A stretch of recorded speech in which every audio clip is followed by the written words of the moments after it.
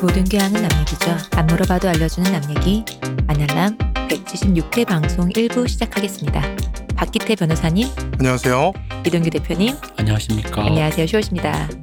변호사님. 네, 안녕하세요. 굉장히 오랜만에 뵈요. 아, 정말 오랜만입니다. 네. 둘째 축하드립니다. 아, 감사합니다. 집에 또 큰 경사가 있으셨죠.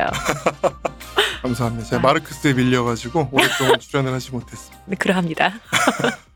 대표님 뭐해? 저 사실 실망했습니다. 박 변호사님의 원고를. 왜요?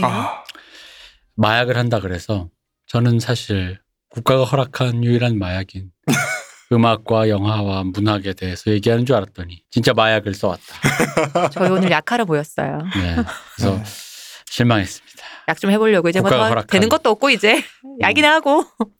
이 방송을 들으시면 여러분은 한국에서 마약을 어디서 구할 수 있는지, 어떻게 하면 안 걸리는지 변호사 선생님이 알아서 친히 말해줘요. 일일이 상담을 해주십니다. 네, 제가 여기 대본에 써왔지만 어떤 사람들이 마약을 하나, 마약은 어떻게 구하고 어떻게 판매되나, 사람을 딱 보면 이 사람이 마약을 한 사람인지 알 수 있나, 검사는 어떻게 하면 피할 수 있고 어떻게 사람들이 피하나, 이런 정보들을 드릴 수도 있습니다. 들어봐야 안다 그것을. 네, 저도 모르게 약간 드릴 수 있습니다. 모 아이돌의 팬 여러분, 이 방송을 꼭 녹취해서 여러분이 좋아하시는 분들에게, 우레기들에게 들려주는 걸로. 네, 꼭 이렇게. 왜냐면 이게 예방 차원에서도 좋지 않다, 좋지 않다, 이런 게 있다. 뭐 이런 얘기를 좀 이제 해드리는 것도 전 나쁘지 않다고 생각합니다. 마약이 얼마나 나쁘고 정말 얼마나 하면 안 되는지를 위한 그런 알려드리기 위한 방송이지 뭐 절대로 이렇게 진지하게 얘기한 게 더 이상하네요. 네. 본론에 들어가기 앞서 제가 몇 줄을 벼르다가 이번에 정말로 드디어 하는 말씀입니다. 여러분. 전하는 말씀 저희 마르크스 꼭 들어주시고요. 저희 마르크스를 그러니까 순차적으로 들어야겠다 해서 미뤄두고 계신 분들 많으실 텐데 그러지 않으셔도 돼요. 마음에 드는 회차에 아무거나 들으셔도 상관없거든요. 그냥 마음에 드는 제목을 아무거나 요거 한번 들어볼까 하고 들으셔도 정말 아무 상관없습니다. 제가 되게 처음에 의무감으로 마르크스를 듣느라 힘들었는데 네. 요즘에 약간 재미가 터지고 있습니다. 요즘에 갑자기 엄청나게 재밌어지고 있고, 그래서 재미를 느끼면서 옛날에 어땠지라고 하면서 뒤돌아보면서 듣는 그런 또 맛이 있더라고요. 또 새롭고 짜릿하고 최고죠. 분명히 내가 들었다고 표시된 데 있는데 분명히 새롭고 처음 듣는 것 같아요. 난 분명히 녹음도 했는데. 저는 설거지할 때 주로 듣는데, 우리 방송을 설거지할 때 들을 때마다 이런 걸 녹음했어? 그니까 약간 이럴 때가 내가 이런 말을 했어? 약간 그런 게 있고, 하지만 자부할 수 있는 건 어디 가서도 들을 수 없는 총정리라는 거. 그럼요. 전 세계 어디에서도 이런 컨텐츠는 없다라는 자부심을 갖고 있습니다. 맞습니다. 전 세계에 없나요? 없을 겁니다. 중국에도 없고 러시아에도 없고. 이럴 사람은 없어요. 그렇군요. 이렇게 얘기해 줄 방송은 없죠. 이걸 기획할 저 같은 사람과 그걸 또 일일이 다 공부하고 있는 문쌤님 같은 사람이 둘이 만날 리도 없고. 공교롭게 대한민국에서 만났겠네요. 그렇게 둘이 우연히 지나가다 부딪힐 일이 없어요. 그렇군요. 저희 방송 아무 때나 꼭 들어주시면은 관심이 가시는 분들, 이렇게 예를 들어 저번 주 오늘이죠. 이번 주에 올라온 그 NGS의 군사론 같은 것도 이석기 씨가 무슨 생각을 했는가. 그렇죠. 그런 거를 다 이렇게 알아볼 수가 있어요. 도대체 쟤들은 무슨 생각을 했지? 그럼 새빨간 얘기. 보통 생각을 한 거야 라고 생각을 하게 되잖아요. 그죠. 근데 그게 어떤 생각이 있었다. 프로세스가 있었다. 이제 그런 얘기도 들어볼 수 있고, 이제 여러 가지 문제점이라든가 생각해 볼 문제들, 이제 그런 거 있고, 이 평화로운 시대에 웬 혁명이냐. 제가 혁명을 하자고 지금 이런 걸 여러분들에게 지금 적화방송. 맞아요. 적화방송 이런 거 하는 게 아니고. 적화방송 아니었습니까? 아닙니다. 제가 적화방송인 줄 알고 아까 제가 선물도 하나 드렸거든요. 모택동을 닮은 해바라기 차도 하나 드리고. 상시적 내전 상태의 여러분에게, 각자 도생하고 있는 여러분들에게 살 길을 제가 마련해 드리기 위해서. 그래서 여러분들이 또 그런데 이렇게 살 길을 마련했는데 마르크스 너무 어려워 이래서 다른 데로 피신하실까 봐. 거기도 길이 아니다 그래서 옳은 방송을 준비했다. 마약도 길이 아니다. 세상 사는 게 힘드니 약 좀 먹어야겠어. 약 좀 먹어야겠다. 그쪽이 길이 아니다라는. 안 될 일입니다. 네. 이렇게 제가 이제 이걸 준비했고, 들으시면 이제 오늘 박기태 변호사님 되게 재밌게 말씀하시잖아요. 네. 오랜만에 이제 좀 재밌는 이 말씀을 하실 텐데, 어쨌든 본론으로 들어가기 전에 저희는 또 드릴 말씀이 있습니다. 저희는 후원을 받고 있습니다. 박기태 변호사님이 나오셨으니까 그럼 이번에는 수많은 법조계 여러분들의 후원이 필요합니다. 네, 검사님, 판사님 잘 듣고 계시죠? 아니, 저 검사님, 판사님들 존경하고 사랑합니다. 존경하는데 공무원이시니까 제가 그분들에게 그렇고, 그냥 억대 변호사님들 거대 로펌에서 저희에게 많은 것을 후원해 주시면 저희가 좀 친절하게 네. 이명박은 무죄다 뭐 이런 방송도 할 수 있다. 뭐 이런 것도 할 수 있습니다. 검사님 판사님들의 후원도 기다리고 있습니다. 거대 로펌 여러분 후원을 바라고 있습니다. 네. 입금 금액에 따라서 국민은행 네 국민은행 계좌주 이동규 이명박은 무죄다. 많은 후원 기다리고 있겠습니다. 네. 어서 본론 가죠. 어서 약 먹으러 가죠. 네. 자 본론으로 가기 전에 국가가 허락한 마약은 보통은 음악이고, 그렇죠. 이제 영화도 있고, 네. 문학도 있고, 국가가 허락한 마약도 있지만 사실 오늘 방송은 저희 예전 방송과 약간 맞닿은 게 있어요. 제가 좋아하는 그 옛날 외국 형 누나들 얘기를 할 때 기승전 마약으로 끝나잖아요. 그렇죠. 우리 네. 불행 배틀 할 때. 근데 사실 약간 이 얘기도 다뤄볼 수 있을 것 같아요. 무슨 얘기냐면 그 얘기할 때 이게 약간 남의 나라 얘기고 또 옛날 얘기도 좀 섞여 있고 정말 먼 나라 얘기라서 약간 마약에 대해서 이렇게 뭔가 뭐 그쪽 동네 뭐 그런 사람 그 사람들은 그런가 보지 뭐 그런 거 있잖아요. 어른들 왜 헐리우드 영화 보다가 아유 쟤들은 저렇게 대낮에도 저렇게 키스를 한다니 뭐 이런 것처럼 다른 나라 얘기인가 보다. 근데 또 막상 우리 얘기일 땐 약간 이게 온도차가 다르잖아요. 그렇죠. 뭐 아이돌 그룹이 뭐 가수가 뭐 배우가 이게 마약을 했다라고 하면 그렇죠. 그래서 제가 그래서 옛날에 악의적인 농담으로 YG도 두고 볼 일이다. 그렇죠. 네. 언젠간 그러니까 역사적 예술적 가치로만 봤을 때 댐댐이는 떠나서 네네네. 뭐 이제 뭐 그런 의미에서 과연 이제 마약을 어떻게 봐야 하는가 사실 그런 부분에 대한 온도차가 좀 있어요. 그렇죠. 예. 근데 만약에 글로벌하게 예를 들어 하다못해 덕질을 하는 사람 있잖아요.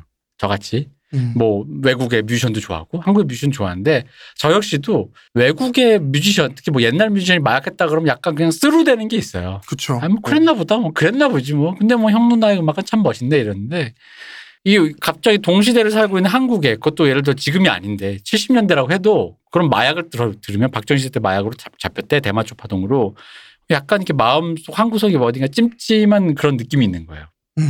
그래 놓고 또 막상 들었더니 마약이 생각보다 처벌이 강하지가 않더라고요. 엄경한 경우가 많죠. 네. 특히 대마초는 더 그런 거 아니에요? 네. 뭐 네. 대마초는 아예 그건 말씀드리겠지만 대마초는 비범죄화 내지는 아예 합법화하는 국가들이 거의 세계적이고 네. 네. 우리나라 같은 경우도 뭐 크게 이렇게 뭐 딜러가 아닌 이상은 처벌 수위가 높지 않습니다. 그러니까 보다 보면 왜 특히 대서특필되고 막 누구 충격 마약 뭐 막 나오는데 막상 나오는 거 보면 난 이 사람이 구속돼서 뭐 되게 막 몇 년씩 살고 몇 년씩 사는 줄 알았는데 또 그런 건 아닌 거예요. 그러니까 이 온도차 내가 보는 온도 뭐 내 안에 마음에 있는 약간의 위계 있잖아요. 위상차 이런 것까지도 한번 얘기해 볼 만한. 그래서 여기서 이제 우리 마약 전문 변호사.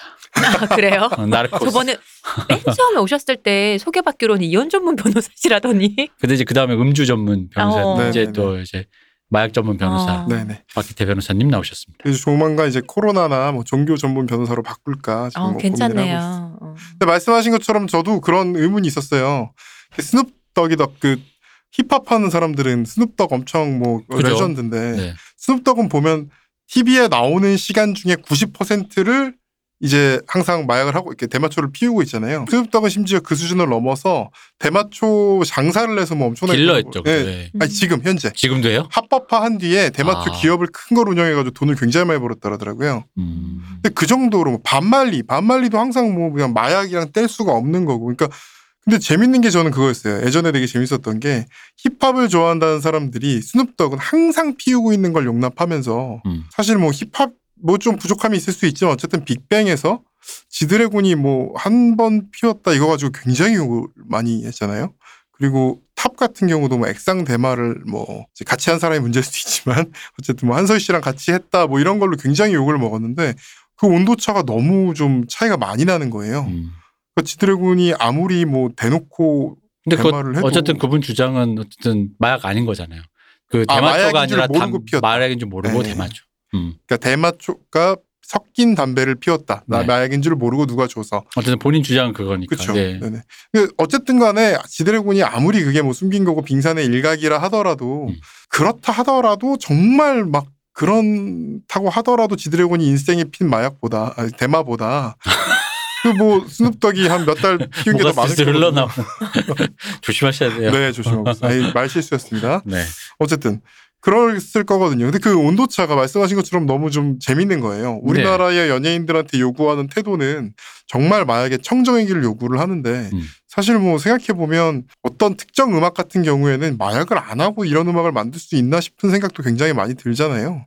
그렇죠. 네. 제가 예전에 오늘도 이제 자주 나오겠지만 어떤 마약도 하지 않고 마약을 안 했지만 마약을 했던 프랭크 자파 같은 경우는 네. 어떻게 이 사람이 마약을 안 하고 이런 걸 했지 이런 생각이 들기도 하잖아요. 그래서 그런 온도차 때문에 마약을 좀 생각을 해야 될 것 같은 생각이 들었어요. 왜냐하면 제가 생각할 때 중요한 건 디테일이거든요. 어떤 마약을 했느냐에 따라서 비나의 수익이 달라져야 될 것이고 어떤 마약을 얼마나 했느냐, 어떻게 했느냐, 팔았느냐, 재배했느냐, 뭐 기업을 만들었느냐, 뭐 이런 것까지 다 좀 디테일하게 봐야 되고 그렇게 하려면 그러니까 설령 우리가 욕을 하더라도 이번에도 또 이재용 뭐 회장님, 부회장님 뭐 그분께서도 프로포폴을 했다고 이제 마약 막 충격 보도가 됐는데 욕을 하려고 하더라도 이 마약이 어떤 거고 그래서 어느 정도 욕 먹어야 되고 요걸 좀 이제 구분해서 보자는 생각으로 마약을 골랐습니다. 자, 그래서 마약입니다. 이 마약 얘기 사실 마약 얘기는 진짜 재밌는 얘기가 너무 많아요. 사실은. 왜냐면 이게 약간 뭐랄까 범죄 소재로도 재밌고 그렇죠. 엔터테인먼트 화류계 뭐 이런 쪽 얘기랑도 섞여 있는 얘기가 많다 보니까 수만 가지 정말 뭐 전설이니 도시 전설이니 뭐 스토리들이 많은데 그렇죠. 자 그래서 해주시죠. 마약을 왜 합니까 우리가 해요? 저는 안 해서 잘 모르겠는데 대표님 왜 하시? 저는 이제 마약을 아무래도 이제 음악이라는 게 영혼을 맑게 해주고 정말 맑게 된 게 그거야? 그럼요. 국가가 허락해주고 곤란하네. 그럼요. 그러니까 하는 거죠. 근데 국가가 허용한 유일한 마약이라고 하지만 사실 국가는 굉장히 많은 마약을 허용해주고 있어요. 제가 좀 이따 말씀드리겠지만 마약은 크게 이제 세 종류로 나뉘는데 이제 하이 계열, 다운 계열, 그러니까 이게 각성제와 진정제로 크게 두 가지 이제 환각제 이렇게 나누는데 우리는 각성제로 지금 국가가 뭐 허락을 해주다 못해 아예 국가에서 팔고 있는 니코틴과 그다음에 지금 우리 앞에도 다 있고 지금 이거 들으시는 분들 중에 대표님 지금 마시고 있는 38%의 확률로 하고 계실 카페인 그리고 이제 다운 계열 마약으로 우리가 뭐 정말 많은 사람들이 먹는 뭐 지난번에 심지어 방송까지 했던 이 추악한 마약 알코올도 있죠. 사실 국가가 허용한 마약 이 세 가지로 솔직히 말씀드리면 니코틴과 카페인과 알코올로 대부분은 커버가 가능하기 때문에 더 이상의 마약은 허용하지 않는 측면도 있습니다. 사실은. 이미. 그래서 어떻게 보면 이건 국가가 이 마약 이건 분명히 마약이에요. 마약이라는 거의 뜻을 좀 알아봐야 되는데요. 마약은 그냥 정신에 영향을 미치면 다 마약이거든요. 마약의 마자가 뭔지 아십니까 대표님? 마요? 네. 이게 마라탕 할 때 비슷한가요? 맞습니다. 딱 그겁니다. 마비. 마취. 뭐 이럴 때 이제 마자거든요. 그래서 절이게 하는 약이라는 거죠. 그러니까 마가 얼얼하다. 얼얼하게 하는 마라는 거거든요. 그러니까 마약이 뭐 대단한 게 아니라 사실은 그냥 먹으면 약간 정신이 얼얼해지고 혹은 정신 얼얼하게 좀 이렇게 기운이 확 나고 뭐 이런 약을 그냥 마약이라고 하는 겁니다. 그리고 또 영어로는 이제 드럭이라고 하지만 사실은 이게 약이라는 범위로 하면 라틴에서 나르코스라고 하거든요. 드라마 제목이군요. 재밌게 보셨습니까? 아니요. 별로 재미없었습니다. 넷플릭스 건 대부분 다 용두삼이어서. 그렇군요. 오히려 브레이킹 배드. 브레이킹 더 배드가 훨 낫죠. 네. 이건 뭐 넷플릭스 원작일 때 아니니까. 비교가 안 됩니다. 왜냐면 지금 서비스 되는 것뿐. 어쨌든 그러니까 마약을 소재로 했을 때 들어가는 드라마의 뎁스가 어쨌든 간에. 아니 와이어라든지. 와이어는 참 문제가 뭐냐면 진짜 시동이 늦게 걸려요. 그러니까요. 맞습니다. 꾹 참고 일단 꾸준히 내가 그러면 이제 어느 순간 갑자기 왜 명상하다가 찾아오는 쾌감처럼 이걸 보기 위해 기다렸구나라는 순간이 찾아오는데 3회에서 6회는 도저히 볼 수가 없죠. 3회에서 6회라고요? 3시즌 정도까지는 버텨요. 제가 생각하기에는 3회까지 버티면서 바로 재미 찾으시면 중독자신데. 어쨌든 이 나르코스는 잠어오게 하는 약이라는 뜻이에요. 네. 그러니까 결국은 마약이라고 하지만 이 안에 굉장히 많은 뜻이 들어있는 거죠. 정신이 되는 약간 원래 마약이라는 말 혹은 나르코스라는 말은 사람을 약간 마비시키고 마취하고 좀 잠오게 하는 그런 뜻인데 실제로 우리가 지금 마약이라고 말하는 것 중에는 굉장히 많은 게 들어있어요. 일본에선 마약이란 말 거의 안 씁니다. 그래요? 일본에선 보통 각성제라 그래요. 이것도 재밌죠. 그러게요. 각성제가 아닌 것도 각성제라고 표현해요. 그러니까 보통 이제 통칭으로 통칭으로 마약을 했다. 그러면 대마는 대마를 했다고 얘기를 하는데 나머지 경우는 그냥 마약들 뭐 헤로인 이런 것도 헤로인이라고 특별히 표시 안 하면 각성제라고 많이 얘기를 하거든요. 아까 다운계도 있는데도 불구하고 그렇죠. 그 이상하다고 생각하지만 어떻게 생각하면 마약이나 나르코스란 말도 그 나르코스란 말이 좀 웃긴 게 그 드라마에서 나르코스 보면 실제로는 다 코카인이거든요. 네. 코카인은 잠이 절대 안 오거든요. 잠이 안 오는 각성제를 나르코스라고 부르는 그러니까 그거랑 결국 같단 말입니다. 그러니까 사실은 마약이라는 것은 사람의 정신에 영향을 미치는 약이면서 국가가 금지한 약 이렇게 정의하면 됩니다. 그리고 뭐 우리나라 같은 경우는 이제 나누죠. 이제 뭐 마약류 관리에 관한 법률에 마약, 향정신성 의약품. 잠깐만 그러면 마약인데 국가가 금지 안 하면 보약? 아니 왜냐면 국가가 허락한 마약이란 말 자체가 말이 되게 모순이네요. 그러면. 그렇죠. 사실은 그렇죠. 그래서 그러니까. 그런 말을 많이 쓰는 거죠. 네, 그냥 모순적으로 말을 만든 거죠. 어린 놈. 이거 싸이월드에서 나온 거잖아요. 그렇군요. 네, 알겠습니다. 눈물 셀카와 함께 이제 항상 그렇죠. 나왔던. 그래서 말씀드렸듯이 마약은 크게 이제 각성제, 하이계류라고 하죠. 진정제, 그다음에 이제 환각제라는 게 있습니다. 사이키델릭. 근데 이제 환각제라는 거에 대해서는 아마 얘기할 기회가 있을지 모르겠어요. 별로 이렇게 LSD 뭐 무슨 매직 머쉬룸이라 그래서 특정 버섯 무류 뭐 이런 광대버섯 뭐 이런 거 있잖아요. 그런 것들인데 사실은 이제 환각제는 그렇게 많이 사용 정도가 앞에 두 개에 비하면 굉장히 좀 사용 빈도가 낮고요. 그래서 그거는 이제 뭐 시간이 되면 나중에 얘기할 수 있을 것 같고요. 일단 뭐 각성제에서는 카페인, 니코틴, 그리고 이제 코카인, 그리고 우리가 제일 많이 보는 게 이제 암페타민류 마약 중에 뽕? 네, 뽕이라고 하면 이제 메스암페타민을 그렇게 뽕이라고 하거든요. 근데 암페타민도 종류가 많아요. 뭐 덱스트로 암페타민, 그냥 암페타민, 뭐 무슨 뭐 여러 가지 종류가 있습니다. 대부분 다 암페타민이 붙으면 거의 다 마약이라고 보시면 되고요. 히로뽕이라고 하면 메스타민. 그다음에 그 홍정욱 씨 딸이 수입했고 왜 박보미 또 YG에 박보미 먹은 걸로 이제 또 화제가 됐던 게 에더럴이거든요. 네. 이제 ADHD 약으로 실제로 미국에서는 처방이 되고요. 이거 방송 들으시는 분 중에 유학생 출신은 솔직히 이 약 모르시는 분 한 분도 없을 겁니다. 미드에도 종종 나와요. 종종 나오고 뭐 제가 교환학생 있을 때 같이 공부하던 친구가 나 이제 잘래 그러니까 이거 먹고 공부해 이러면서 약 주는 그 정도 약이에요. 엄청나게 흔하고 시험 기간에는 그냥 뭐 달고 사는 약이군요. 그냥. 너무 그냥 웬만큼 좀 공부 신경 쓰는 학교 그러니까 공부 신경 쓰는 학교에 공부 신경 쓰는 학생들은 그거 하는 게 되게 자연스러울 정도로 우리 학창 시절에 타이밍 먹고 일한다의 그 비슷한 느낌인 거예요. 비슷하죠. 다만 타이밍은 카페인이거든요. 네. 그냥 순수한 무스카페인이라서 사실 뭐 그냥 카페인 잠 안 오는 정도라면 어쨌든 에더럴은 암페타민이기 때문에 좀 더 말씀드리겠지만 암페타민이니까 실제로 두뇌가 빨리 돌아요. 그리고 실제로 시간이 느리게 가요. 그러니까 1시간을 공부해도 남보다 더 많은 거를 볼 수 있어요. 그 좋은 거네요. 그렇죠. 실제로 그러니까 두뇌를 빨리 돌게 만들어요. 그 여러분 뭐 히로뽕 했다는 사람들의 전형적인 모습 혹시 기억나십니까? 기억날 리가 없죠. 아니요.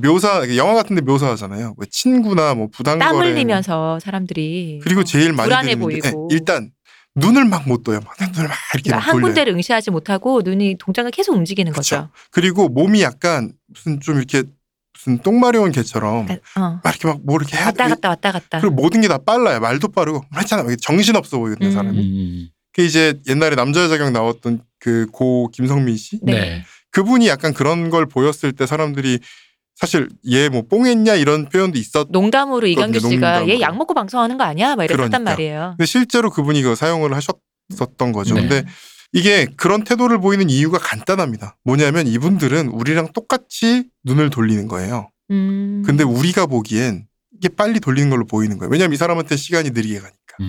오히려 그 사람이 보기엔 남들이 너무 답답한 거죠. 뭔가 약간 초능력 쓰고 있는 느낌이네요. 그렇죠. 그러니까 뇌가 실제로 특히 이제 암페타민류가 다 그런데 코카인도 좀 그렇고 근데 특히 이제 메스암페타민이 심한데요. 상대 시간이 생겨요. 그래서 실제로 사람이 시간이 느리게 가고 남들이 다 느리게 하는 것처럼 보이고 같은 시간에 더 많은 걸 할 수 있고 뇌가 실제로도 오버클럭이 되는 거예요. 근데 사실 뭐 그렇게 이거는 그냥 그런 효과가 있어요. 아예 뭐 그래서 실제로 프로게이머들 중에서 그런 거를 사용하는 경우도 많이 있습니다. 문제는 그 오버클럭을 영원히 할 수 없다는 거죠. 그러니까 같은 양으로 영원히 할 수가 없는 거죠. 이게 문제가 두 가지인데 첫 번째는 그 컴퓨터도 왜 오버클럭 하면은 CPU가 타는 경우가 많잖아요. 수명이 일단 줄죠. 네. 그렇게 돌리면 뇌가 이 속도로 이렇게 세팅되어 있는 이유가 있는 거예요. 우리의 뇌라는 게 이 상태로 세팅된 이유가 있는데 이걸 무리하게 오버클럭을 하면 첫 번째 문제는 오버클럭을 하고 나면 그만큼 수명이 줄어요. 그게 첫 번째 문제. 자목이 하는 약이라는 게 영원히 자기 하는 약이라서 그런가 싶네. 이게 네. 근데 히로뽕은 또 잠도 안 와요. 먹으면 잠도 그러니까 안 오고. 마약을 그렇게 통칭하는 게. 네. 그럴 수도 있죠. 그러니까 잠도 안 오고 배도 안 고프고 머리는 엄청나게 빨리 돌아가고 며칠씩 할 수 있고. 우리 왜 예전에 그래서 그런 얘기 잠깐 했잖아요. 예전에는 한 번씩 그 뉴스 기사로 필로폰 투약하시는 분들이 택시 기사 밤새 하고 막 며칠씩 잠 안 자고 그거 하다가 검거되고 이런 얘기 있었거든요. 그래서 그게 가능한 거군요. 그 충분히 가능해요. 그래서 그 사실 많이 하셨다고 적발되었던 분들이 사이클 선수들도 있고요. 또 레이서들, 그 뭐 F1 레이서 이런 사람들은 굉장히 그 어떤 순간적인 판단과 이런 것들이 중요하기 때문에 속도가 빠르고 그분들이 그죠. 많이 적발된 분들이 많이 있어요. 그 비슷한 예로 그 이제 그런 감각을 가지고 약간 우화해서 얘기했던 게 그 옛날 사이버 포뮬라라는 애니메이션에 보면 제로 영역이라는 그런 개념이 나와요.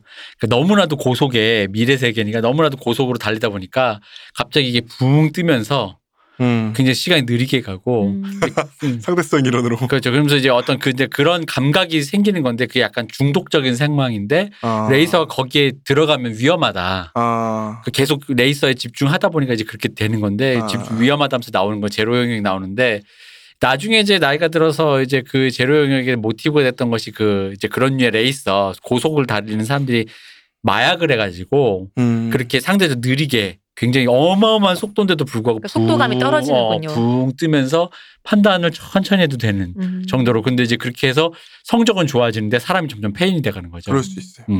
그 마약의 문제가 일단 첫 번째는 오버클럭이 되면 뇌가 상한다는 거고 두 번째 문제는 그 세계를 제로 영역이랑 비슷한 얘기인 게 그 세계를 경험하면 우리가 살고 있는 이 세계는 너무 답답한 거예요. 그렇겠죠. 내가 빠릿빠릿하게 돌아가다가 내가 몸이 축쳐서 못 움직이게 되면 사람들이 카페인 중독된 이유를 굉장히 몇천 배 해놓은 거라고 생각하시면 돼요. 얼마나 무력할까요? 무력하고 졸리고 무기력하고. 막 뭐가 되는 일도 없고 머리가 안 돌아가는 거예요. 뭐가 제대로 되는 게 없어요. 빠릿빠릿하던 내가 나를 아는데. 그렇죠.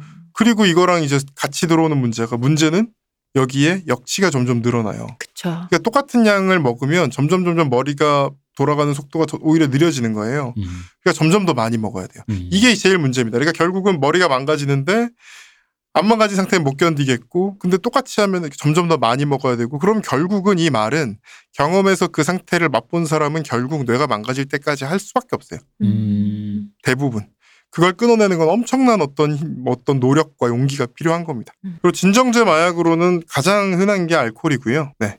그다음에 뭐 대마. 근데 알코올 먹으면 처음에 기분이 좋아지고 하얘지던데요, 선생님? 네, 맞습니다. 그런 진정제들도 굉장히 많습니다. 뭐냐면 전두엽부터 약간 마비를 시키는 거예요. 그러니까 이성부터 마비를 시키니까 감성이 살아나고 조금 있으면 결국은 꽐라가 되잖아요.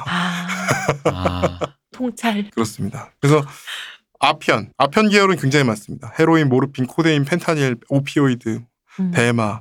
그다음에 요즘 뭐 데이트 폭력 이런 걸로 많이 나오는 GHB. 네. 그다음에 이제 수면제로 쓰이는 것들도 다 결국은 진정제 마약이죠. 졸피뎀, 프로포폴, 프로작, 벤조디아제핀. 이거 미드 좋아하시는 분들은 발륨이라고 하면 다 아십니다. 많이 들어봤어요. 네. 그리고 뭐 휘트니 휴스턴, 마이클 잭슨 이런 분들도 이 발륨 때문에 돌아가신 부분이 크고요.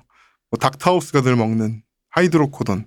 그리고 뭐 에미넴, 매튜 페리를 달고 살았죠. 그러니까 이런 약들이 있습니다.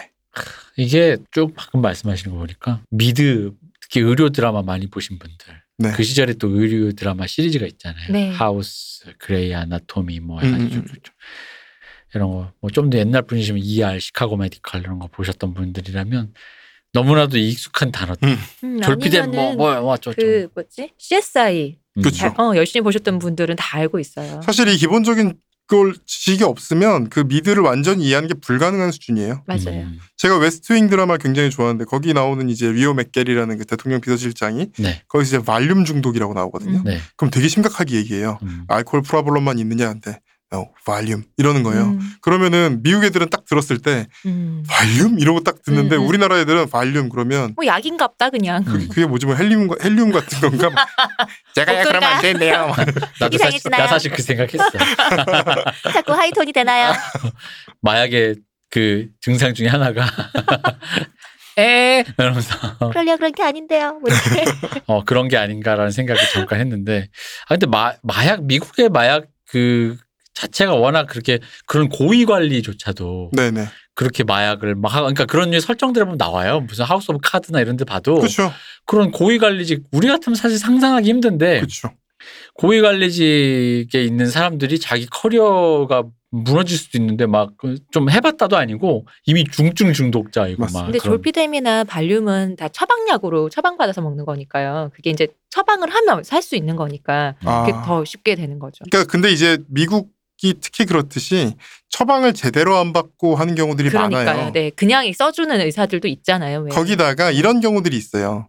그러니까 처방약이긴 처방약이었는데 지금은 마약이 된 경우들. 그러면은 이게 원래 그러면 안 되지만 그러니까 뭐 대표적인 게 담배 피우는 사람들을 나쁘게 안 봤잖아요, 옛날엔. 근데 지금은 담배 피우는 사람들 좀 나쁘게 보는 그런 거 있잖아요. 네. 그러니까 마치 지금 기준으로 막 80년대 어떤 사람 영상을 보면 버스에서 담배 핀단 말이에요. 그러면 그쵸. 지금 보고 저런 이제 못돼 처먹은 놈이 있나. 미개인이 있나 하는데. 근데 얘가 지금 장관 청문회에 나왔네? 뭐 이렇게 되는 거예요. 근데 그게 우리나라만 있는 게 아니라 미국도 있어서 지금은 금지된 옛날에는 괜찮았던 약물들.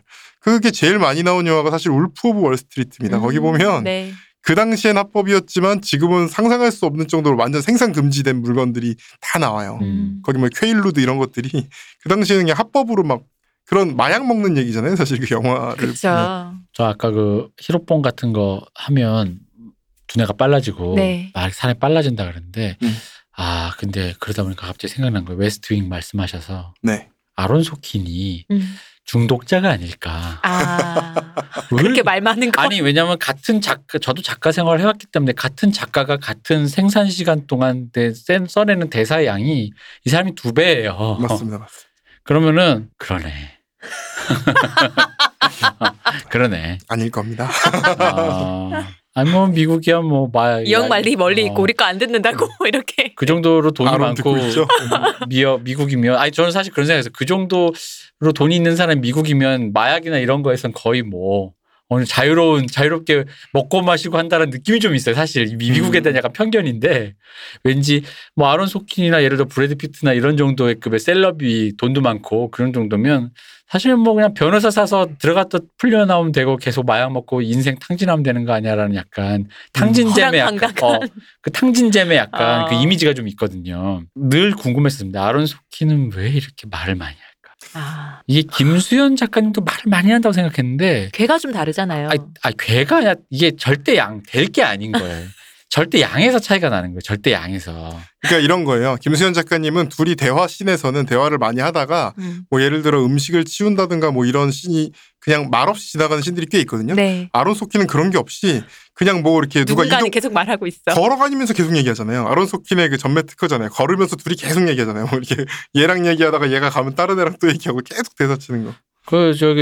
이제 자기 전에 이제 맥주 한잔하고 드라마 잠깐 보러 딱 틀었더니 작가 선생님이 자꾸 나를 가르쳐. 말도 길어 새바닥이. 그래가지고 화가 나는 거야.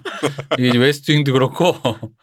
그래서 그거를 제가 머니볼을 좋아하는 겁니다. 네. 아론 소킨을 옆에서 이렇게 줄이를 틀어 막으면 짤수기로 짜면 요렇게 담백하고 너가 할 수 있는 대사씬 요것만 써 하면은 이런 느낌이 되는 게 아닌가라는 그런 의미. 소셜 네트워크도 아론 소킨 쓰지 않았나요? 그것도 썼죠. 그래서 왜냐면 그 주인공 대사를 아마 아론 소킨 썼을 거예요. 주인공 말 많잖아요. 그러니까 걔도 말 빨리 하고.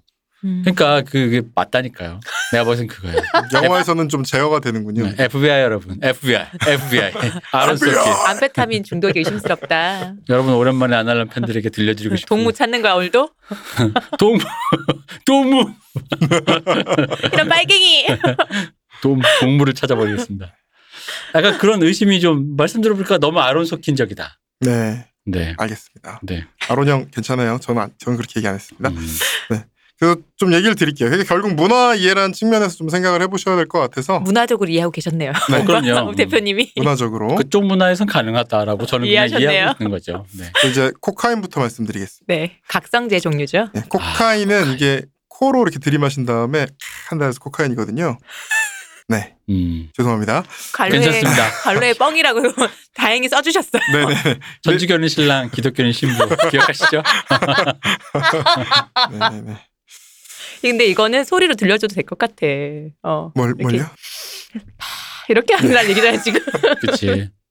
네, 죄송합니다. 네, 여러분. 근데 이렇게 기억하시면 편하긴 한 게 그 미국 영화나 어디서 봐도 왜 지폐 막 말아가지고 하얀 가루 코로 들이마시는 거 있죠. 아니면 코로 바로 손등에 넣어갖고 코로 바로 흡입하는 거. 흔히 나오는 게 뭐냐면 이렇게 하얀 가루를 빻은 다음에 면도날이 많이 나오죠. 맞아요. 요즘 보기도 힘든 그 면도날로 이렇게 1인분씩 나눠요. 그걸 이제 지폐 같은 걸로 코로 이렇게 들이마시잖아요. 그거는 이제 그거를 다른 거 가지고도 할 수 있어요. 근데 대부분 이렇게 나온다 하면은 거의 코카인입니다. 하얀 가루를 코로 들이마신다 하면 거의 코카인인 거죠. 그러니까 코로 하고 하면 이제 코카인. 그렇다고 생각을 하시면 잊어버리지는 않습니다. 회계는 신부님에게, 안수는 신랑에게. 왜 이래? 왜 이래? 이 코카인이라는 게 이거는 사실 천연마약이에요. 그러니까 난민들의 생활 필수품인 코카나무 잎에서 추출한 물질이거든요. 그래서 지금도 그 뭐 볼리비아 이런 데 가면은 이 사람들은 이거 없이 못 살아요. 미국에서 이거 되게 못하게 단속을 하면 난리 나는 거예요. 우리는 어떻게 하냐. 이 사람들은 그냥 일상적으로 근데 이제 코카인으로 정제해 놓은 형태로 사용하는 게 아니라 이 잎을 이렇게 씹어 먹고 차로 마시고 뭐 술에 담가 먹고 그렇습니다. 근데 이게 어떤 그 각성 그게 아니라 어떤 고산병이라는 그 질환의 어떤 치료 그런 게 예방 그게 되는 거예요. 근데 각성이라는 것이 무엇인지 좀 생각을 해보시면 돼요. 각성이라는 건 아까 말씀드렸듯이 아주 단순하게 말하면 뇌와 신경을 조금 더 깨어나게 만드는 거예요.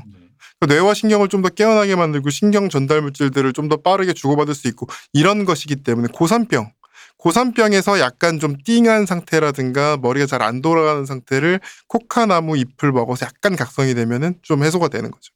코카인과 코카잎은 다르니까요. 네. 예, 그래서 실제로 그것도 되게 논란이 많이 돼요.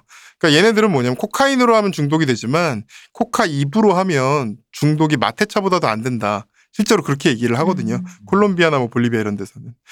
근데 이게 코카인이 처음에 신대륙 발견을 했잖아요. 신대륙 발견을 하면서 제일 먼저 서구 사회에 간 게 3가지가 있습니다. 그래서 제일 먼저 이제 간 게 설탕이고요.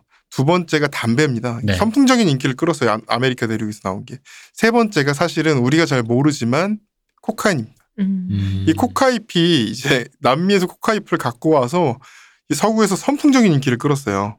그래서 진짜 뭐 스페인 역사 저술가인 가르실라소 드라 베가가 뭐라 그랬냐면 굶주린 자의 욕망을 채우고 녹초가 된 사람에게 힘을 주며 불행한 자들에게 슬픔을 잊게 해준다. 그래서 이 코카인은 근데 또 이게 사실은 국제무역 지난번에 뭐 술 얘기하면서 얘기를 했잖아요. 네. 근데 그만큼 국제무역의 대상은 잘 못 됐어요. 왜냐하면 잎이 잘 썩어요.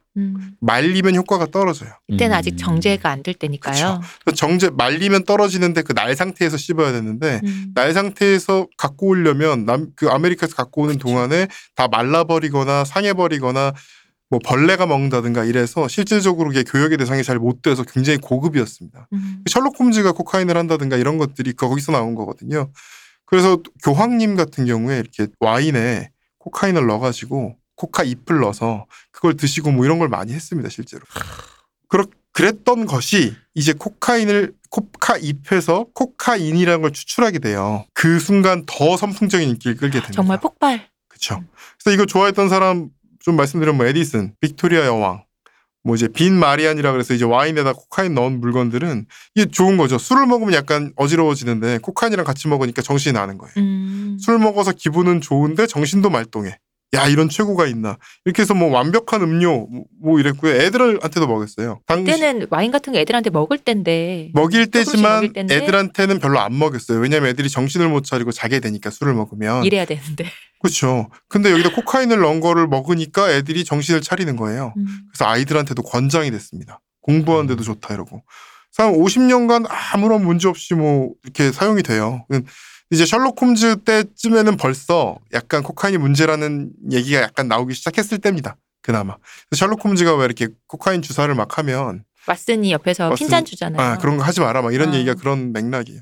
여기서도 재미있는 게 코카콜라죠. 그렇죠. 예. 오랜 떡밥 아닙니까? 요즘은 사실 좀 식상한데 저희 어릴 때만 해도 뭐 그런 거라며 이런 얘기 되게 많이 했었단 말이에요. 그럼 제가 질문을 하겠습니다. 시호님. 네. 코카콜라에 지금 코카콜라에 코카인이 들어갈까요? 안 들어갈까요? 그러니까 굳이 따지면 정말 미량은 있다고 네, 라고 들었어요. 이게 코카콜라라는 게 처음에 왜 만들어진 거냐면 애초에 그 코카 잎의 효능을 최대한 즐기기 위해 나온 약물이에요. 콜라나무 열매랑 코카 잎 두 가지를 이제 강장제 성분으로 하고 세상에 나무 이름이 콜라라니 정말.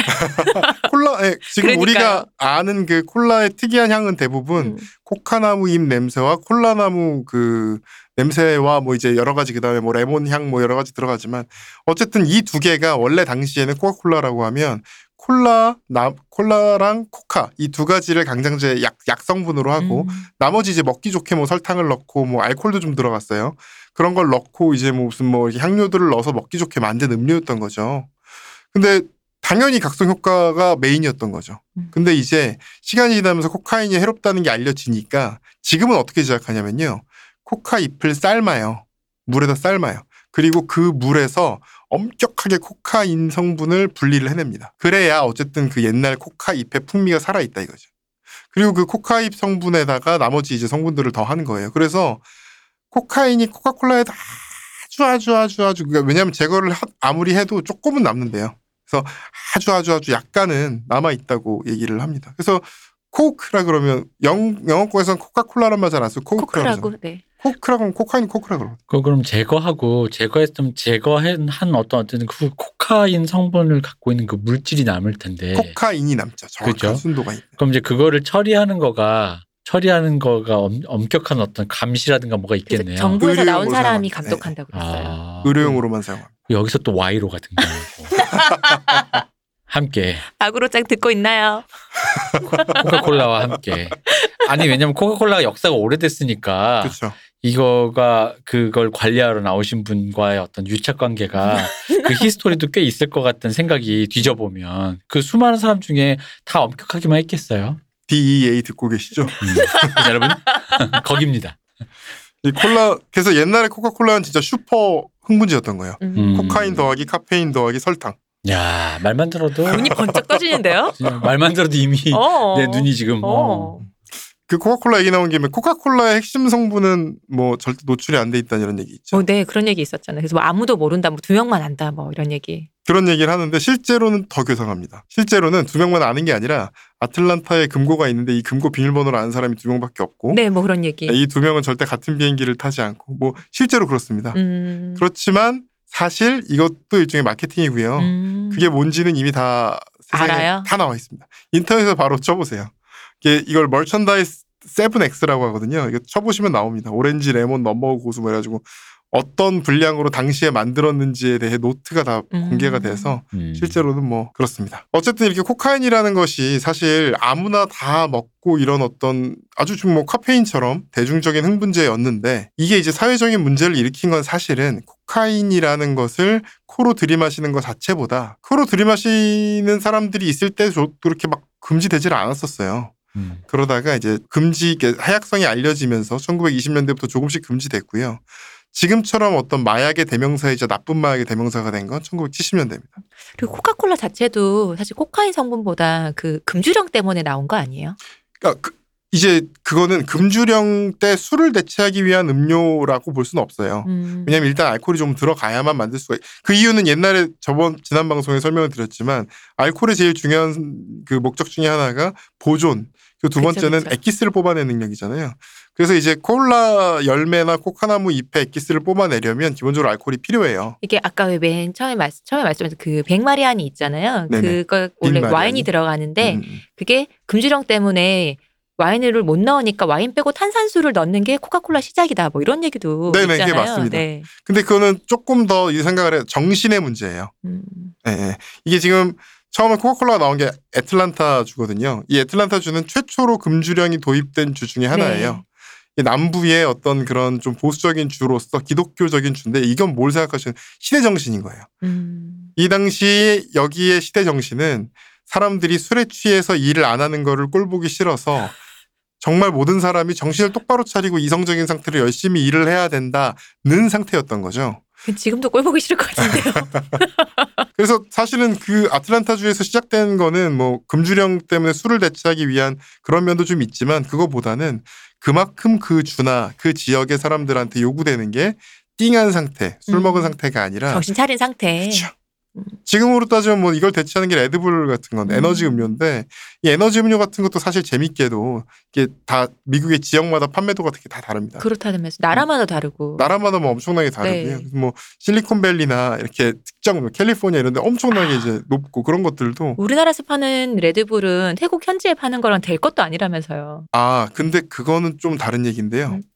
태국 레드불하고 우리가 아는 그 레드불은 아예 다른 음료입니다. 아, 그래요? 네네. 그건 아예 다른 음료인데요.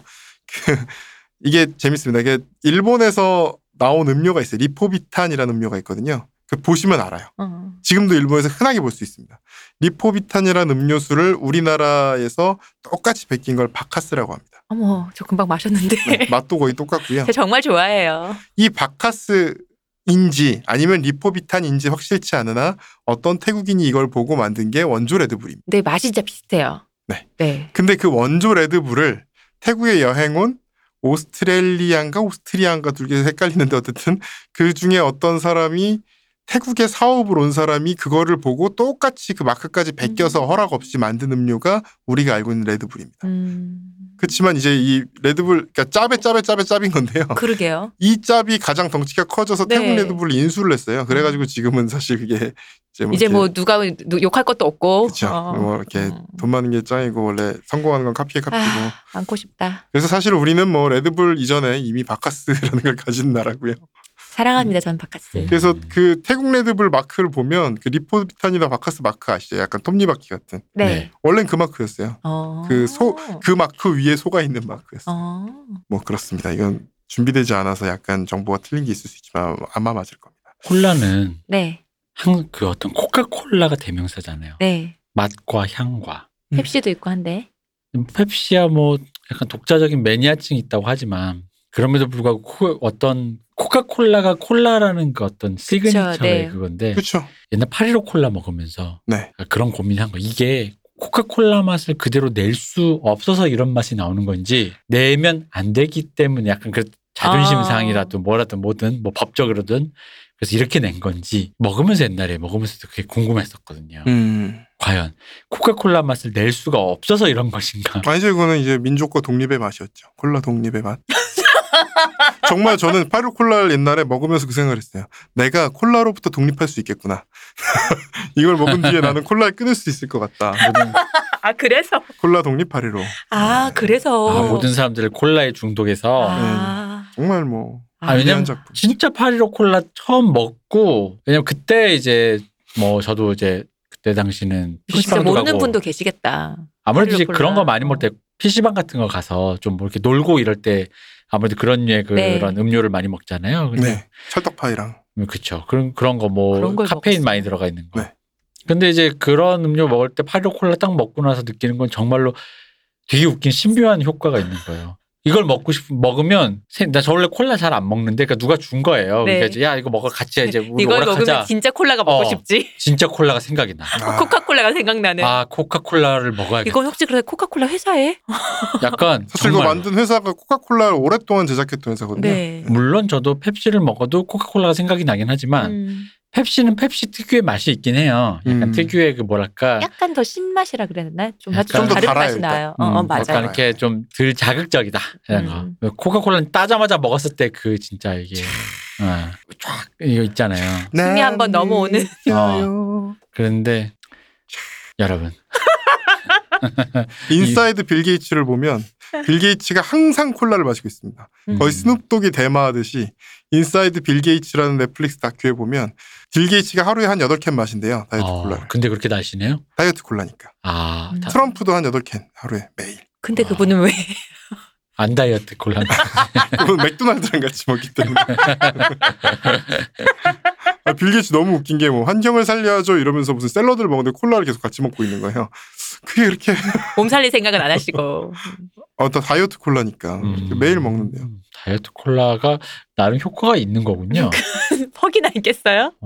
아니 의외로 설탕은 제로니까 뭐. 미국인 치고는 꽤 우리가 알고 있는 그러니까 내가 알고 있는 미국인은 조금만 하면 약간 트럼프적인 체형에 좀 가깝다고 생각하는데 근데 미국인이라는 느낌이라고 보기에는 좀 많이 얄쌍하니까. 네. 근데 뭐 제가 그들보다 더 뚱뚱하지만 저는 콜라를 좋아하지 않습니다. 차를 그렇게 드시는데 잘 못 타 드시는 거예요, 대체. 마테차 마시면 살 빠진다는 소리 하는 사람은 누구야 도대체? 제가 우리나라에서 마테차 제일 많이 먹어요. 이 콜라는 하여간 그런 특이함이 있었어요.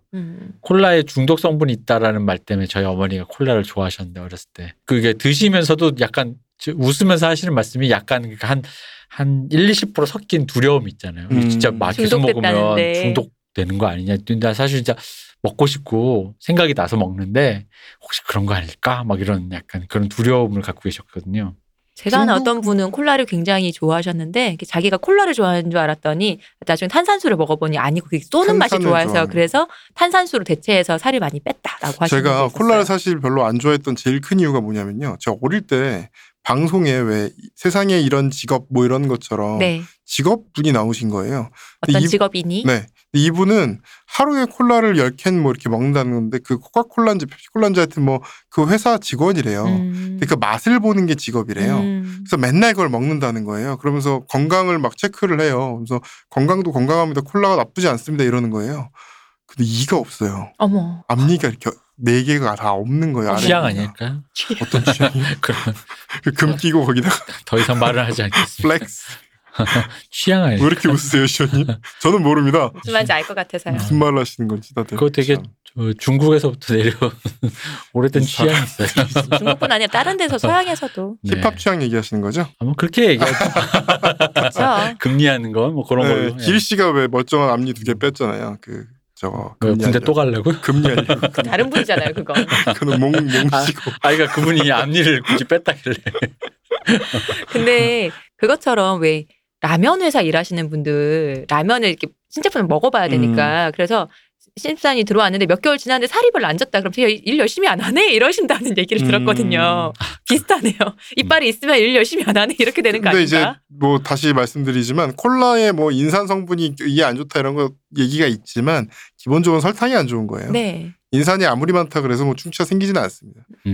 다만 이제 이가 약간 산이니까 근데 인산이 나쁘다면 구연산도 나쁘고 식초도 나쁘죠. 그렇죠. 네, 근데 산이니까 약간 약해져 있는데 여기에 이제 설탕을 먹고 이제 설탕이 제일 문제인 거니까 다이어트 콜라는 좀 괜찮을 수도 있어요. 어쨌든 자 여러분 코카콜라에 대한 얘기가 코카인에 대한 얘기인데요. 그러니까요. 지금 코카인 얘기하다가. 코카인은 도파민, 세로토닌, 노리, 에피네프린 제흡수 억제제입니다. 그렇군요. 네 그렇습니다.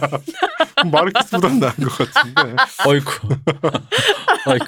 뭐 지나갔어요? 근데 일단 마약 얘기하려면 다 설명을 해야 돼요. 이번엔 한 번은 얘기를 하고 지나가야 됩니다. 네. 뭐냐면 우리 신경세포라는 게 한번 찾아보시면 되게 재밌어요. 뭐냐면 세포들끼리 실제로 연결된 게 아니라 세포들이 약간 빈 공간이 있어요. 신경세포면 신경세포 왜 어릴 때 공부하셨을 때 기억나실 거예요. 이렇게 무슨 이렇게 손처럼 막 이렇게 뻗어나온 게 있어요. 그리고 어떤 수용체. 수용체가 있고 신경 전달 이렇게 어떤 신경 말단이 있으면 어떻게 실제로 전달이 되냐면 그 사이에 빈 공간이 생깁니다. 이 빈 공간에 신경 전달 물질을 스프레이처럼 치부려요. 그러면은 이렇게 막 무슨 손처럼 생긴 그 수용체에서 그 수용체의 신경 전달 물질들을 잡습니다. 그러니까 각 수용체마다 자기가 어떤 신경 전달 물질을 잡는지가 결정이 돼 있어요. 그런데 이 신경 전달 물질은 종류가 되게 많아요. 대표적인 게 니코틴도 있어요. 실제로. 이 중에 그리고 대표적이고 우리가 제일 많은 건 대부분은 도파민입니다. 이 도파민 중에 뭐 세로토닌, 뭐 노리, 에피네프린 이런 것들이 있는 건데요. 결국은 이게 뭐냐면 이 도파민이라는 신경 전달 물질들이 많이 나오잖아요. 그럼 수용체들이 그러니까 배가 부르는 거죠. 이 신경 전달 물질을 많이 가질 수 있게 됩니다. 근데 이게 재밌는 게 뭐냐면 도파민을 신경 전달 물질들이 잡잖아요. 그럼 흡수를 하는 거예요. 그러면 그 빈 공간에는 도파민이 현재 없겠죠. 네. 근데 이 재흡수 억제제라는 걸 먹으면요. 뇌라든가 이런 공간에서 신경 전달 도파민들을 쓴 다음에 재흡수를 하는 걸 막게 됩니다. 신경 전달 물질. 그러면은 결국 이 빈 공간에 도파민들이 둥둥 떠 있게 돼요. 도파민의 양이 항상 늘어나는 거예요. 그러니까 도파민이 보통 이제 의욕, 행복 뭐 이런 걸 관여한다 그러고 이제 세로토닌 같은 경우는 행복감, 사랑의 감정. 네. 그다음에 이제 노리에피네프린 같은 경우는 혈압을 증가시키고 용기가 생기고. 근데 이런 게 많아지면은 결국은 정신이 번쩍 나고 용기가 증가하고 의욕이 늘고 막 이렇게 되는 거죠.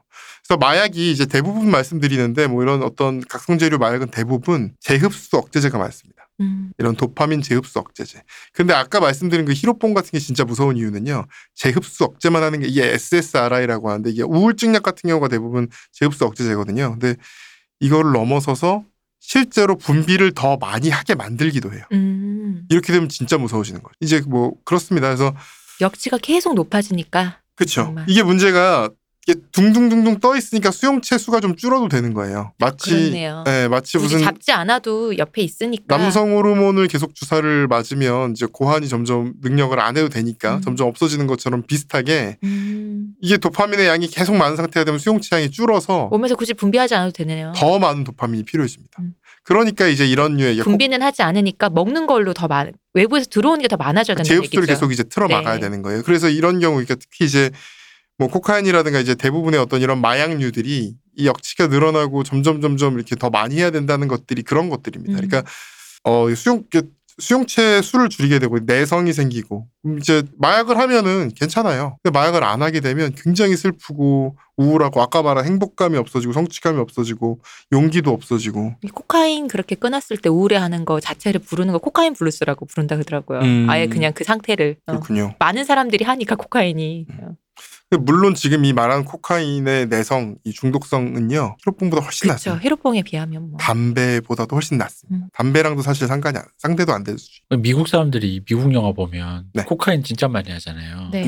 저는 그래서 궁금한 게 보통 우리가 이제 그 마약을 하면 금단 증상이라는 걸 시달리는 거잖아요. 마약을 안 하는 상태에서 오는 그 어떤 몸의 힘든 상태? 코카인은 뭔가 그런 게 잘 많이 없나? 라는 생각을 맨날 해요. 좋은 지적을 하셨는데 잘 보시면 코카인이 제일 많이 그러니까 뭐 모든 드라마 영화에 많이 나오지만 뭐 소프라노스 이런 드라마에 되게 많이 나오거든요. 근데 거기 보면 코카인 하는 사람들은 그냥 별 문제가 없어요. 근데 반면에 헤로인 하는 놈들이 나오는데 걔네들은 이제 보통 그 왜 다리 종아리 같은데 이렇게 막 고무 이렇게 꽂아가지고 주사를 맞는 애들 걔네들은 막장으로 가거든요. 영화 보통 그 극 구조상. 근데 코카인 하는 사람들이 그냥 하고 말아요. 보통 그래요. 헤로인은 진짜 페인으로 나오죠. 그렇죠. 그 이유가 코카인이 아까 말씀드린 대로 코카인도 굉장히 문제가 많고 금단 증상도 사실 많지만 상대적으로 덜한 다른 마약에 비하면 히로뽕이라든가 지금 막 헤로인이라든가 이게 다운이든 뭐 업이든 어떤 계열이든 간에 코카인은 상대적으로 근데 이제 그 얘기를 하려면 크랙 코카인하고 파우더 코카인 얘기를 또 해야 되는데 어쨌든 특히 파우더 코카인의 경우는 중독성이 상대적으로 낮습니다. 그리고 또 그것도 있어요. 자연마약이 아닐수록 정제를 많이 할수록 더 위험할 가능성이 합성마약일수록 더 위험할 가능성이 높습니다. 꼭 그런 건 아니지만 대체적으로 그렇습니다. 미국 영화 하나 신기했어요. 그래서 대마랑 비슷한 느낌으로 두 개가 대마 코카인은 일상생활이 가능할 정도? 다른 애들 보면 정키라 그래가지고 약간 맞죠. 눈에 그늘도 져 있고 좀 이렇게 멍자국도 많고 이렇게 굽어져 있고 애들이 좀 말라가지고 상태 안 좋다라는 게 딱 나오는데 그리고 보통 재즈 사봐도 코카인에서 죽었다기보다는 헤로인으로 가는 거거든요. 그렇죠. 네, 코카인 다 하잖아요. 네, 그냥 마지막에 헤로인으로 그냥 이제 운명을 달리하는 경우가 거의 태반이라서. 그 울프 오브 월스트리트 봐도 처음에 코카인 하는 건 그냥 뭐 밥 먹으면서 술 먹는 반주하나 이런 처음에 느낌? 밥 먹으면서 술 먹으면 밥 먹으면서 어떻게 술을 먹어요? 이러는데 코카인 하면 코카인은 할 수 있지. 약간 이런 느낌 보잖아요. 그러니까 그 코카인이 약간 그런 느낌이었던 거예요. 저희들 미국 영화에서 또 신기했던 게 낮에도 왜 조금씩 뭐 이렇게 위스키 샷 하나 이렇게 글라스에 주는 거 있잖아요. 낮에도. 항상 뭐 나오죠. 네. 변호사 사무실 갔더니 제가 또 그런 법조 드라마 좋아하는데 변호사 사무실 가면 항상 그 개인 그쵸. 사무실에서 다 있죠. 다 그걸 꼭 하나 주잖아요. 브랜디 하나 딱 주면서. 그럼 대낮부터 저 사람들 그럼 난 그 생각들이 취하는 건 둘째치고 술 냄새가 날 텐데 맞아. 고객을 상대하는 사람이 고객도 우리 한 잔 드리는 거지. 한 잔 드시고 오니까. 근데 또 그 다음 사람 또 올 거 아니에요. 고객도 미리 한 잔 드리고. 그래가지고 보면서 그래서 들어오자마자 술을 권하는 거예요. 그리고 많이 먹지도 않아요. 그게 신기하죠. 한 잔 주면 그걸 얘기하는 동안 한 잔을 계속 마셔요. Something to drink? 그럼 그냥 계속 그것만 마시잖아요. 이해가 약간 그게 좀 좀 신기하고 저 사람들은 저는 그 병이 항상 궁금했어요. 항상 그 이렇게 거기다 채워놓는 걸까? 라는 저도 그 라벨 없는 맞아요. 크리스탈 병 같은 거에 항상 넣어놓잖아요. 맞아요. 유리 크리스탈인데 넣는데 약간 그 고무 마개로 이렇게 되어 있는 거기다 항상 넣잖아요. 라벨 있는 우리가 아는 술병이 아니야. 네, 그래서 채워놓나라 생각 저도 늘 했어요. 제가 좋아하는 최고의 미드 가십걸에 보면 항상 나옵니다. 근데 그 부분도 가십걸. 저희 어머니가 추측을 한 게 있었어요. 아우 쟤들은 근데 아마 암내가 심해서 술 냄새 나도 잘 모를 거야. 저희 어머니가 옛날 미드 드라마 보면서 똑같은 얘기를 술 냄새가 안 날까? 막 이랬는데 글쎄 기본적으로 냄새가 많이 나니까 입에서 나든 겨드랑이에서 나든 뭔 상관이겠니? 뭐 이러면서. 근데 우리는 화가 나서 자기들은 암내는 이미 그러니까 알지 않을까? 아니 근데 왜냐면 한국인이 냄새는... 좀 냄새가 좀 많이 안 나다 보니까 사실 조금만 해도 진짜 냄새 좀 크게 많이 다가오는 편인 건 좀 있거든요. 아 그래서 아직도 중화되겠구나. 우린 마늘 냄새가 나나요? 그럴 리가. 굉장히 많이 나요. 그거는 백인들 코가 잘못돼서 그래요. 견디기 힘드네요. 두 분의 마늘 냄새가. 백인들 코가 이게 잘못되셨네. 무슨 말씀하시는 거예요? 전 타고난 살냄새밖에 없어요. 마늘 냄새 굉장히 많이 나시는데요. 지금. 저는 마늘을 먹지 않습니다. 타고난 살냄새. 마늘이 이태리 사람에게 무슨 나는 말씀이실까? 정말 그 이태리인들 마늘 냄새 나는 놈이라 그러는데 이태리 알리오 올리오에 마늘 몇 개 들어가는지 아십니까? 근데 그 마늘이 진짜 커요. 아니 제가 가서 봤어요. 3개인가? 3개인가 4개를 실제로 다 볶아서 넣는 게 아니라 그걸로 향을 내고 한 반은 버려요. 어머 세상에 아까운 줄도 모르고. 우리나라 사람들이 먹으면 알리오 올리오가 아니라 그냥 기름에 비벼놓은 마늘 파스타. 마늘 프레이크. 마늘이 없는 파스타인 거예요. 왜 올리브유에 면을 비벼놨지? 뭐 이런데. 어쨌든 마늘 냄새는 이태리 사람에게 나고요. 한국인은 무취. 그럼요. 무취의 민족. 네, 알겠습니다. 네. 타고난 살냄새. 네, 알겠습니다. 그렇습니다. 그래서 크랙 코카인과 파우더 코카인이 있다고요? 네. 그런 게 있다고요. 머리가 멍해져가지고. 네. 이게 마약의 중독성이나 마약의 효율은 그 흡수 속도가 제일 중요하거든요. 그러니까 옛날에 뭐 타짜 이런 만화 같은 데도 종종 나왔는데 기억하실지 모르겠어요. 왜 히로뽕도 마시면 괜찮다. 뭐 주사를 하면 문제다. 뭐 이런 얘기 막 나오고 그랬거든요. 물론 사실이 아닙니다. 마셔도 그러니까요, 안 됩니다. 네. 그렇지만 흡수 속도가 그러니까 마셔도 안 되는 거죠. 안 되죠. 하지만 주사하는 게 훨씬 더 위험합니다. 그렇죠. 네. 그래서 여기 지금 이게 빨리 이렇게 이걸 약물 전달 시스템이라고 하는데 어떻게 하면은 여러 가지 방식이 있어요. 네. 대표적인 게 이제 먹는 거죠. 근데 먹는 거는 먹으면 어떻게 흡수가 되겠습니까? 위로 들어가서 이렇게 돼야 되는 거죠. 근데 위는 이제 흡수하는 곳이 아니니까 위를 거치고 위산을 한번 거쳐서 얘들이 음식과 섞여가지고 소장해서 이제 흡수되는 이 과정이에요. 사실은 근데 위에서도 약간 흡수되고 식도에서도 흡수가 되죠. 이런 물질 같은 경우에. 그런데 어쨌든 간에 로스가 굉장히 많아요. 그러니까 먹는 경우, 경구 투약을 하는 경우에는 로스율이 굉장히 높고 실제로 뭐 많은 경우들이 이제 그냥 뭐 오줌이나 이제 변으로 나온 경우들이 많습니다. 그런데 이제 이거보다 조금 더 좋아지려면 피부에 패치로 붙이면 됩니다. 그러면 조금 더 흡수율이 높아져요. 그러니까 대표적인 게 니코틴을 먹는 경우 별로 없잖아요. 그렇죠. 패치로. 네, 패치를 하거나 껌으로 씹죠. 네. 뭐냐면 구강 점막을 이용하는 방법이나 아니면 피부를 이용하는 방법. 이런 것들이 이제 조금 더 흡수율이 높습니다. 이거보다 더 흡수율이 높은 건 점막 중에 좀 더 내밀하고 좀 더 이렇게 흡수율이 높은 점막들이 있어요. 대표적인 코점막이나 질점막일까요? 그렇습니다. 그래서 그 얘기도 제가 뭐 할 수 있을지 모르겠는데 실제로 그 항문 점막, 질점막 이런 데를 사용해서 흡수하는 방법들이 있고요. 구강 점막 중에서도 특히 이제 입술과 그 이빨 사이, 윗입술이든 아랫입술이든 이빨 사이 여기를 이용하고 그다음에 훨씬 압도적으로 높은 게 이제 코점막입니다. 그렇죠. 그래서 코카인을 코로 그렇게 들이마시는 거죠. 근데 사실 이거보다 더 훨씬 높은 그게 그 코였어? 코카인은 코. 아까 계속 얘기했잖아요. 코에서 코카인이라고. 뭐라고 생각하셨어요? 난 그 농담인 줄 알았는데 아까는 농담이에요. 진짜 코였네. 왜 그래 대표님? 영어로 아니야? 코가 코잖아요. 그러니까. 왜 그래? 코가. 다들 왜 이래? 코케인. 왜 이래? 난 신랑님에게 안수 받아야지. 정신이 혼미해지네. 자, 여러분. 근데 여기 이제 코점막보다도 훨씬 빠른 점막이 있습니다. 뭘까요? 눈인가요? 눈도 사실은 맞습니다. 그래서 카우보이 비밥 드라마에 보면 눈에 뿌리는 마약이 나오죠. 네. 근데 훨씬 높은 건 뭐냐면 페포입니다. 페포. 그럼 담배. 그러니까 담배라고 생각하지 마시고 페포요. 폐에도 페포라는 것들이 있잖아요. 아니 그러니까 거기로 어떻게 넣냐는 거죠? 그걸 넣는 증기로 방법이 마시는 걸까요? 증기로 마셔도 되고 연기로 마셔도 됩니다. 그래서 그 두 가지가 지금 말씀하신 게 증기로 마시는 걸 베이퍼, 훈증기라 그러고요. 연기로 마시는 걸 스모크라 그러는 거예요. 그래서 실제로 같은 코카인이라도 코로 들이마시는 것보다 이거를 페포로 넣어서 연기화해서 폐로 넣는 게 효율이 높아요. 그러니까 똑같이 10g이면 그러니까 예를 들어 뭐 코로 하면은 10g을 써야 될 것이 그만큼 오르려면 폐로 하면은 5g만 있으면 되는 거예요. 근데 제가 이 코카인 보니까 코카인은 그런 식으로 이렇게 연기를 하려면 태워야 되는 거잖아요. 그쵸. 근데 그렇게 태워지지가 않는다 그러거든요. 가루니까 안 태워지죠. 잎을 말리면 되겠지만 그럼 효율이 너무 떨어지고. 타버리기만 하고. 그래서 이제 크랙 코카인이라는 게 발명이 된 거예요. 이게 뭐냐면 밀가루나 심지어 약간 화약가루 같은 것도 좀 넣고요. 그거를 이렇게 밀가루나 뭐 이런 것들을 넣어서 피울 수 있게 만들었어요. 그 연기를 들이마실 수 있게. 그런데 이제 파우더 코카인 요만큼이면 크랙 코카인은 이만큼을 만들 수 있어요. 아까 말씀드린 것처럼 폐로 하면 효율이 더 좋다 그랬잖아요. 네. 그러니까 담배처럼 피울 수 있게 만든 겁니다. 양이 쏠릴 수가 있군요. 그렇죠. 그래서 같은 양이라도 가격은 사실 뭐 밀가루야 가격이 얼마나 하겠어요. 그래서 이런 식으로 크랙 코카인을 만드는데 문제가 이 크랙 코카인이 되면서 인식이 생긴 흑인들이 많이 하게 된 거예요. 그래서 그렇죠. 그래서 보면 그 더 와이어에 제일 많이 나오는 얘기지만 크랙 코카인은 흑인이 하고 파우더 코카인 코로 들이마시는 거는 백인이 합니다. 우리 옛날에 휘트년이가 뭐라 그랬어요. 나는 크랙 같은 거 안 한다. 나는 코케인 한다 했잖아요. 그래서 뭐 베이킹 소다, 뭐 심지어 화약 이런 것도 넣어가지고 이제 만든 건데 밀가루 이런 거 넣은 건데 문제는 이제 크랙 코카인 자체가 뭐 특별히 더 해롭다기보다는 흡수 속도가 좀 더 빠르니까 중독성도 좀 더 높겠지만 더 문제는 이게 야매로 만들다 보니까 이상한 게 많이 들어갑니다. 아까 말한 화약 같은 것도 들어가고요. 코카인은 아무래도 자연에서 그 나무에서 재배를 해야 되는 거잖아요. 근데 여기에 훨씬 더 효율이 좋은 암페타민 이런 것도 좀 넣는 거예요.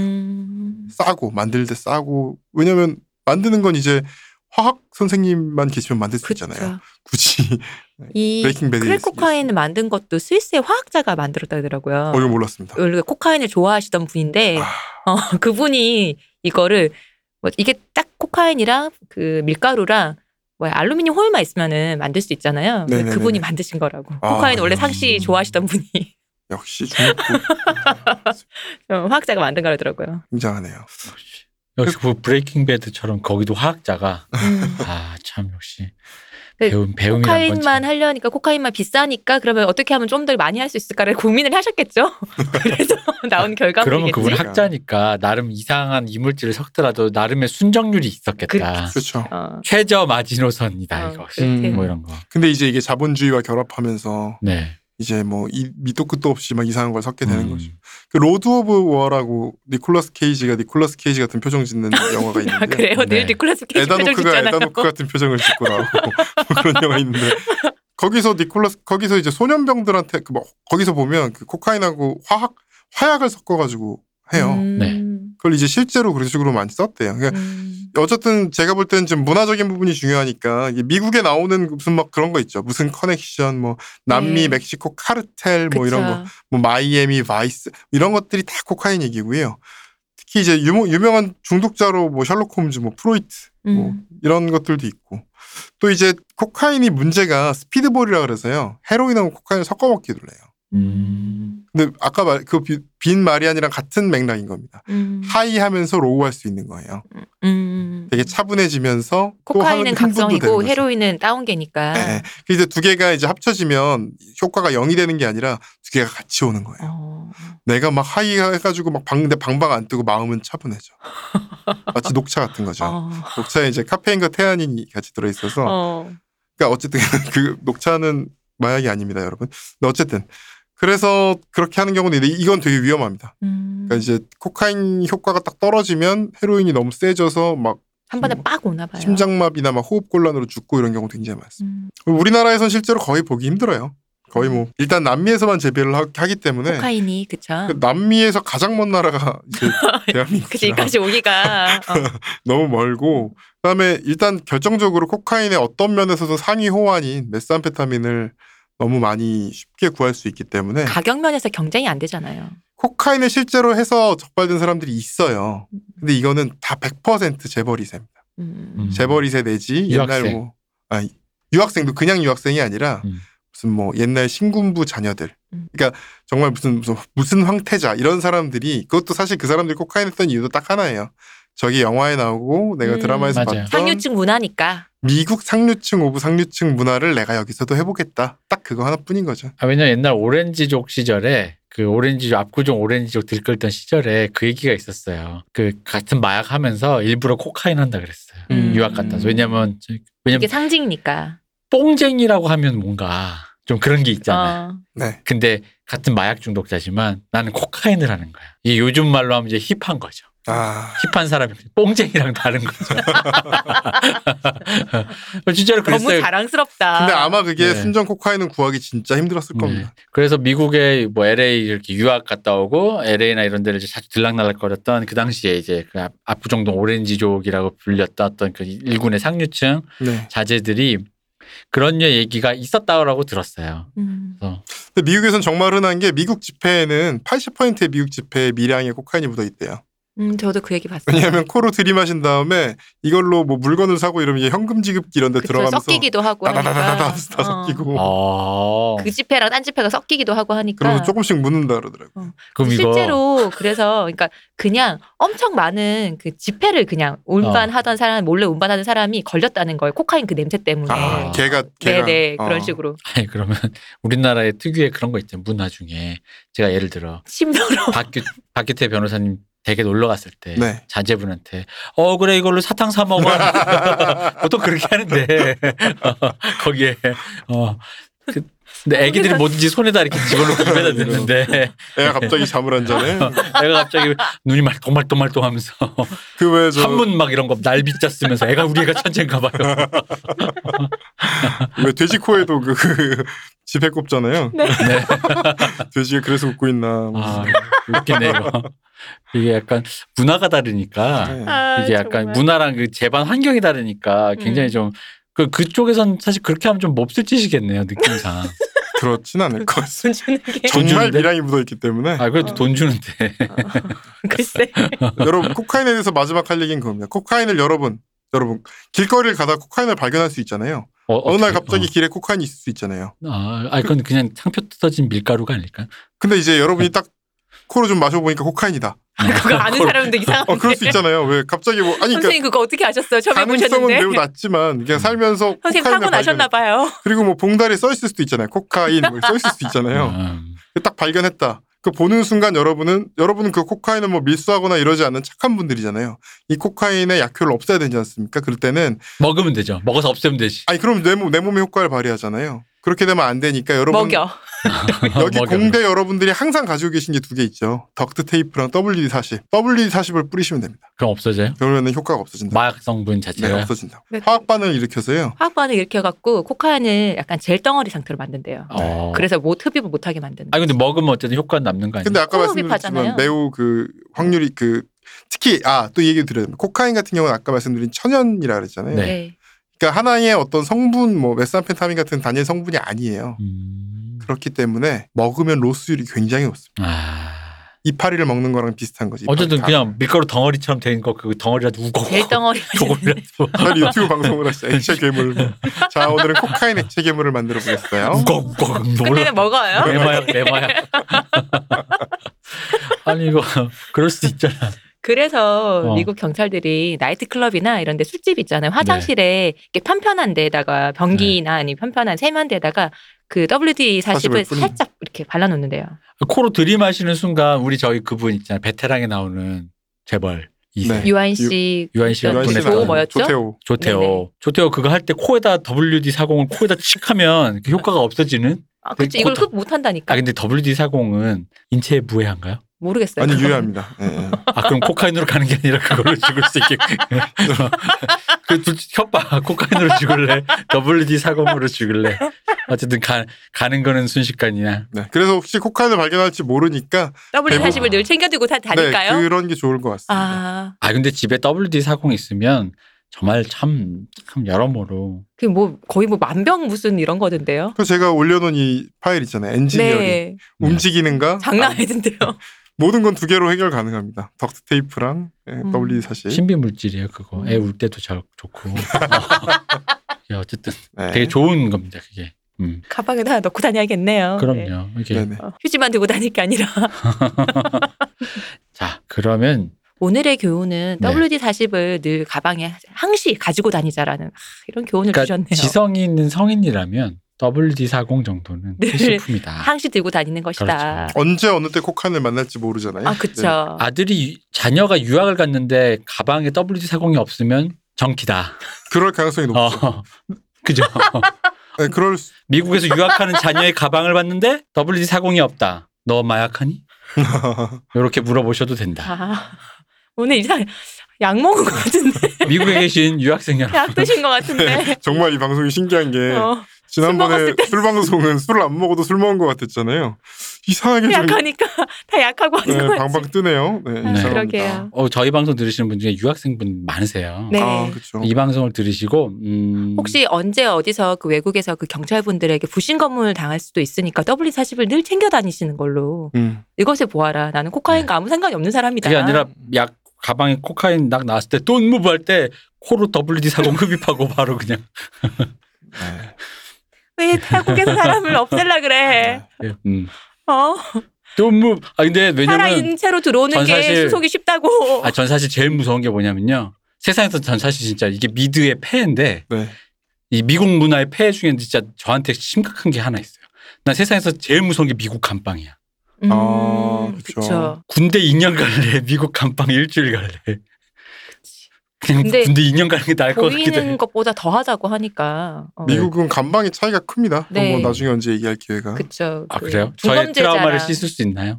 중범죄로 가면 좋은 감방은 진짜 좋아요. 좋아요? 엄청 좋은 감방. 황제 감방 이런 거? 아니 그런 거보다 이게 하루 종일 그 찬송가 같은 거 틀어주고. 잠깐만 그게 좋은 거 맞아요?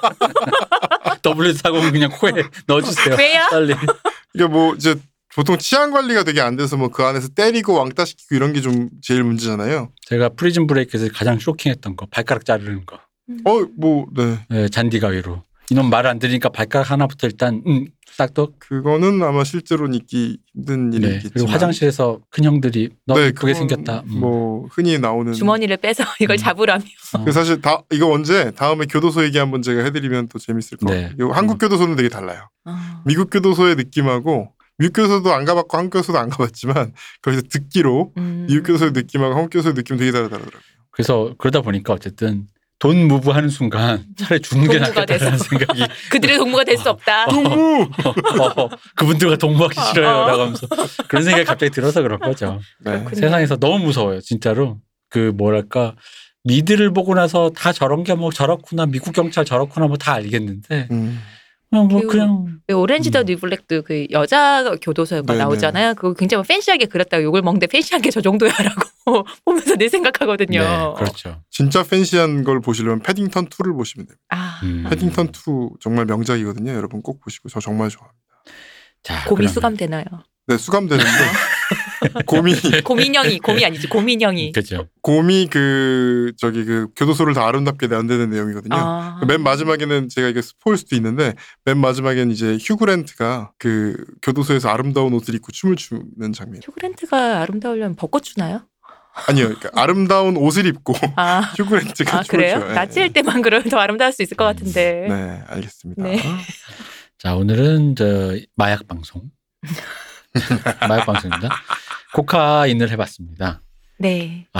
근데 우리가 다룰 마약이 많잖아요. 네, 맞습니다. 이것도 술 방송처럼 계속 이제 이어질 확률이 굉장히 높은. 네. 지금 다룰 마약이 많은데 아직 코카인 하나 있어요. 네. 그 뒤는 이제 빨리빨리 할 수 있어요. 뒤는 그래요? 그러면 다음 시간에 다른 마약들과 함께 돌아오겠습니다. 네, 고생하셨습니다. 박대 변호사님. 고생하셨습니다. 이동근 대표님 고생하셨습니다. 감사합니다. 감사합니다. 쉬우셨습니다.